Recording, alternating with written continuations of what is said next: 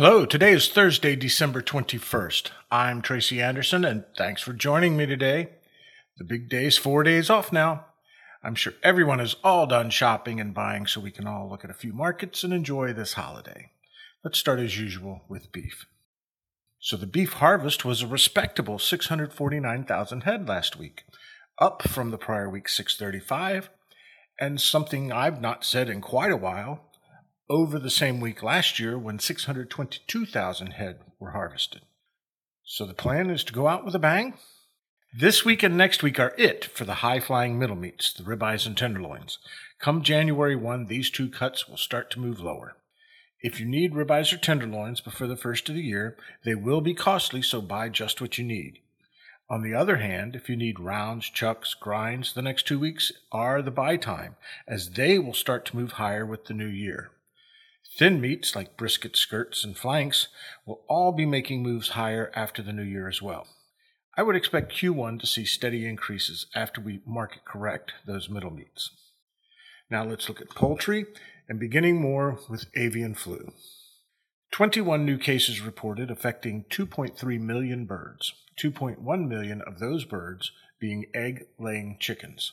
So far since October, when cases started being reported again, we've lost 18.4 million birds.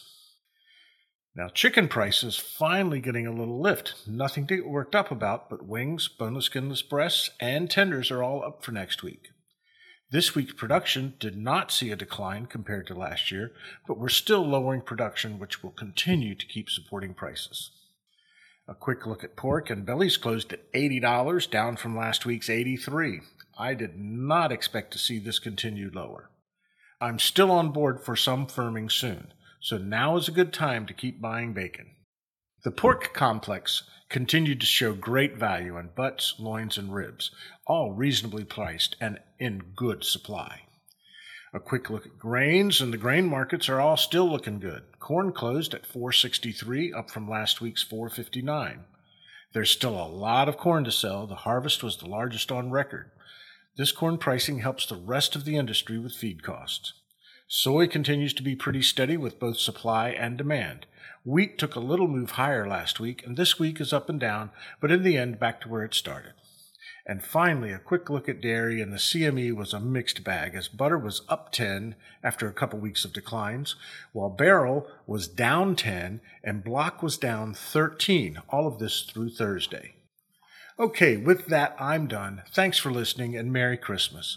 Let's do it again next week.